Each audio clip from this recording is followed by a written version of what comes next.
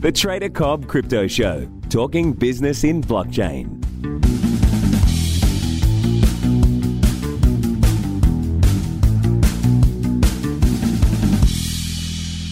Hello, everybody, and welcome to the Trader Cobb Crypto Show. I have got a pretty interesting guest for you all this show. It's Geneviève. I'm sorry if I've mispronounced that, Lavelle. And she is an ex-banker who's in the space now doing some pretty amazing things, working on a bunch of different bits and pieces. But the one we're going to sort of touch on a little bit is a project called AgriLedger. Now, Geneviève, if I have mispronounced your name, I apologize again. If I've done your introduction and no justice, I'm sure, please, if you wouldn't mind, first of all, thank you for being on the show.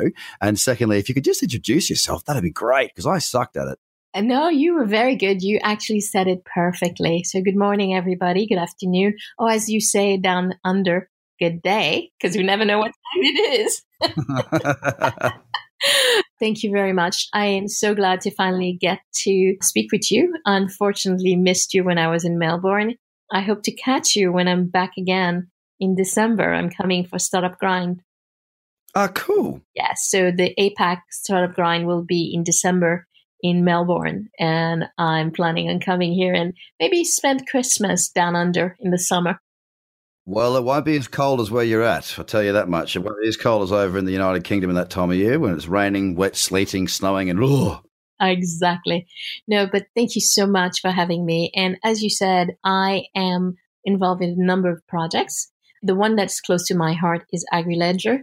And AgriLedger was born out of the, how do I use this technology for something that I'm passionate about, which for me is very much about food. But it wasn't really just about me. It was, how do I ensure that, like me, everyone has the ability to eat and that we understand where it's coming from. And it was also looking at the space and saying that it's unfortunate that we're looking only at the financial transaction. The most important thing, having been a former banker, I know is data. You trust the data to make a payment. So rather than just looking at the payment aspect, how can I create, as we do with smart contract or triggers, the solution to make sure that the payment goes where it's supposed to go? That doesn't take away some of the human interaction, but at least it creates better trust. And the finally is that I also thought the banks, having worked in a bank, it's going to take them years, if I'd say probably decades, before they can actually change their system to using this new technology. But they are very bullish on it and they understand the value. But if I can provide them data that they know has been sanctified, then it makes it better. It was interesting that yesterday there was an announcement that the Bank of England was actually going to allow for the real-time system to connect to blockchain technology or DLT transaction. Jeez, I'm just flabbergasted. Yeah, but it's necessary. I think that cryptocurrencies, or I think I'm not a fan of having too many of them because I can't remember which wallet has what. And when I have to scrape into different wallets, it makes it, I lose money. But in reality, you do need to sort of look at the fiat transaction. And I think that's why Ripple and Stellar, which basically look at the crypto back to fiat, are having, I don't think a resurgence, but they're becoming more and more known. So now I think that it behooves people who are doing project to be able to look at a mechanism by which they can provide access to fiat. And it's really the data that they need to be making sure is correct and also sanctified. Well, data is almost a new currency at the moment, isn't it? I mean, there's an attention currency, as in who has the most attention wins. And there's also the data, who owns the data, who has the data, who has access to it. Because computers, they're an extension of our body these days. We carry a phone. I mean, all you got to do is sit in the tube, the train, the underground, whatever you want to call it, whatever you are in the world. And you look around you and it's very difficult to make eye contact. It's probably easier to put a Facebook post up to get eye contact with someone looking at your Facebook post than it is to actually make eye contact with the person that's right in front of you 3 feet away. We're connected. We are so connected these days that the data, I mean, it's a third arm. It controls us to a certain degree. And we're seeing addiction of attention. We see Facebook taking over the younger generations of millennials. We're seeing Instagram is the king. I mean, the world is changing very, very quickly. And I couldn't agree with you more. Now, before we go any further, I just want to, you've got so many accolades. Okay, I want the audience to understand the caliber of woman that I'm speaking to. You've been nominated for awards left, right, and centre. You've been finalists for a gazillion different things. You're also in, I can't remember exactly what you're involved with the Treasury. I mean, why are you in this space now? Like from a banking background, you're an entrepreneur, you're a fintech, wizard, a queen of this space. What is it about blockchain that's really like? Why here? You can do anything. Like you can literally do anything. What is it about here that has your passion? You talked about your passion being food. I want to go into that as well, but you can choose anything. So why are you here? Because it's the future. It is our future, and we can't run away from it. And one of the things that I realized that I did throughout my career was I led people toward I did digital transformation. It was digital transformation could be moving from spreadsheet, pen and paper, or adding machine to a computer. And taking people to that journey requires you to actually explain to them, demystify it, remove the scaredness that they have of it. And I think that this is our future, and it is a very bright future because it is really the blockchain is one part of the space. I think that we are about to have a synergy. It's almost like the cosmic breakthrough is about to happen. You have artificial intelligence or data that can be mined. The computers are big enough to be able to take all that data. Digital identity is finally becoming a reality. It's not becoming a reality because it wasn't working. It's becoming imperative when you start looking at data protection laws. And all of that, plus the blockchain, which is really, I think, a new mechanism for trust, allows us to be able to function much more efficiently and allow for that concept even of universal income to come through. So I am very excited. And for me, it's more a legacy almost, I feel. I'm not doing this. I'm not going to say, oh, I want to make lots of money. The money comes, great. I want to be able to retire comfortably. But more than anything else, I want to make a difference and help people understand how this technology is going to affect them, get government to understand how it's going to happen. And trying to hide away from it is not the answer.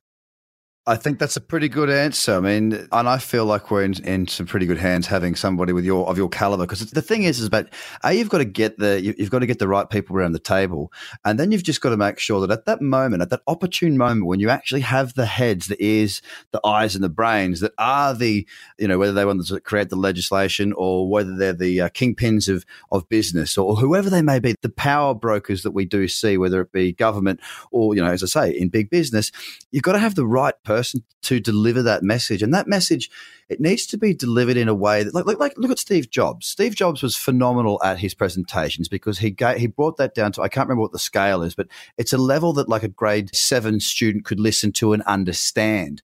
We don't need to demystify people by sounding like the smartest person in the room. We need to simplify this, that people are interested in all of the technology behind it, not the people that are going to be using it and the people that need to be implementing it. It's those people need to understand, okay, let's just do a very simple conduit as to how A meets B. Let's make this a simple process. And understanding the technology is important for creating the projects and the infrastructures to make it work, but the conversation needs to be one that we can all understand together, because if we don't move together as one. I think that's what we're lacking at the moment. Having people like you is a really important thing. So thank you.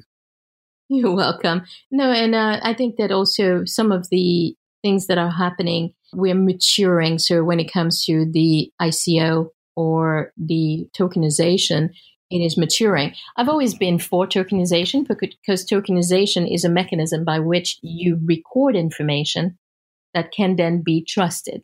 So we've had token for a while. Now, some of the great technologies that have come out, such as Ethereum and Neos and others, have taken it to where you can now look at fractionalization of shares. So I'm very excited at this technology being used as a mechanism to provide funding so a form of crowdfunding, but where the crowd is not getting some shit little gift at the end, but something really worthwhile, and also can continue to be part of the journey of that entrepreneur. So these are great things, but I think that it's important for us to really get our governments into that space and understanding how it fosters. So one of the fortunate things has happened to me is I've become very involved with China. And, we hear the headlines last year about block ICOs becoming absolutely legal. But when we looked down, it was, they were very ingenious. They made it very easy for grandma to actually buy tokens for any coins that she wanted. So you had people really investing into the wrong instrument. But what's very interesting is that the government, however, is very, very bullish on the technology. And there is a lot of support. We don't hear a lot about all the different sandboxes that they have. And what I've also been observing is how they are actually structuring their tokens is very different than how we structure them in the West. In the West, you issue a bunch of tokens and you try to sell all of them or you burn them. There, they are issuing billions and then they gradually release them, which means that they are looking at this as a long-term instrument for actually funding the company. So there's a lot to be learned from that, and I've been paying attention to see how does that. And also what I'm finding is as a result, they don't go for the big raises. They don't try and get 50 million. They'll go 3 million. They do that with institutional investors, which is legal. And from there, they then have a number of KPIs that have to be met by the company, be it against a token or delivery of certain item before they are allowed to do another tranche. Yes. Well, that makes a lot of sense. And it's actually something that's been brought up in a couple of conversations that I've had with projects here in Sydney, Australia, of, KPIs being met. That way you can unlock more tokens and that way you have a value. So it can help to fund the project going forward. But first you need to provide or prove that there is actually value in the tokens that you have before you can go ahead and unlock more. I mean, the way market cap is realized at the moment is pretty wishy-washy. It's a bit difficult to take as a metric for an investment seriously. It can be quite tricky.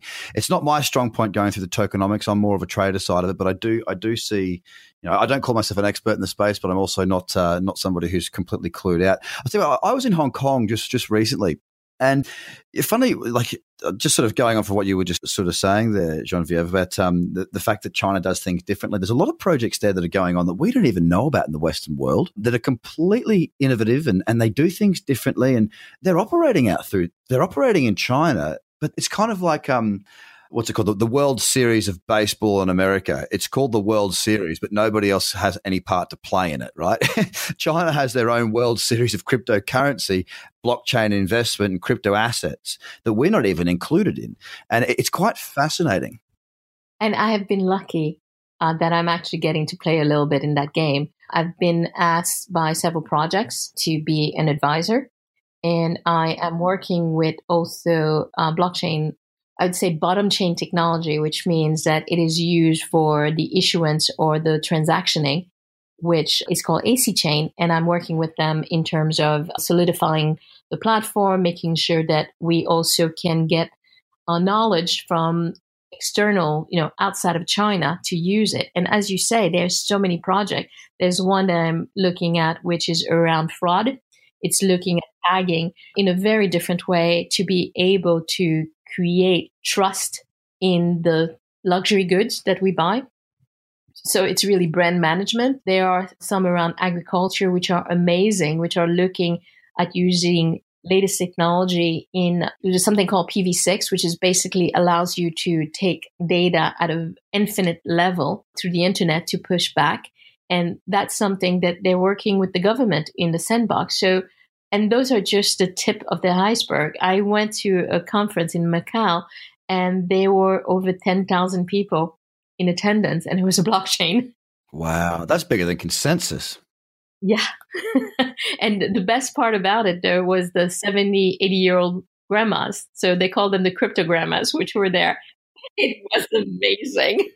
But I think that we do need to, I went to a conference which said something very interesting. It said it's no longer copied to China, it's copied from China. Ah, that's a paradigm shift for our brains to take on board, isn't it?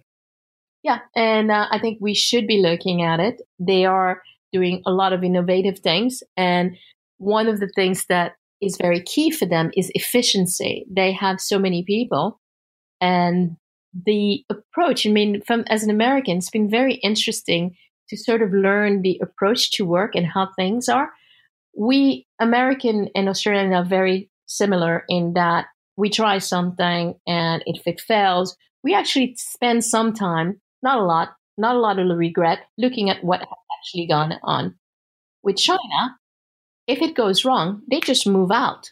They move away from it, and they don't spend time regretting, which allows them to pick up and go. Make more mistakes faster. Exactly. And they work so many more hours than we do.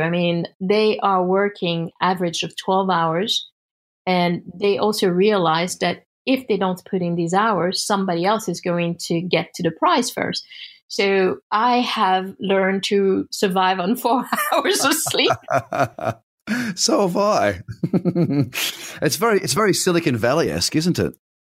Yeah, it is I was lucky to be in Silicon Valley in 2000. And what I say is the fundamental difference at that time during the dot-com years is that you either had to be very lucky to be in the right place, have lots of money, or really at the end where you made a difference, and that's where I made a difference, was working within organization as a change agent.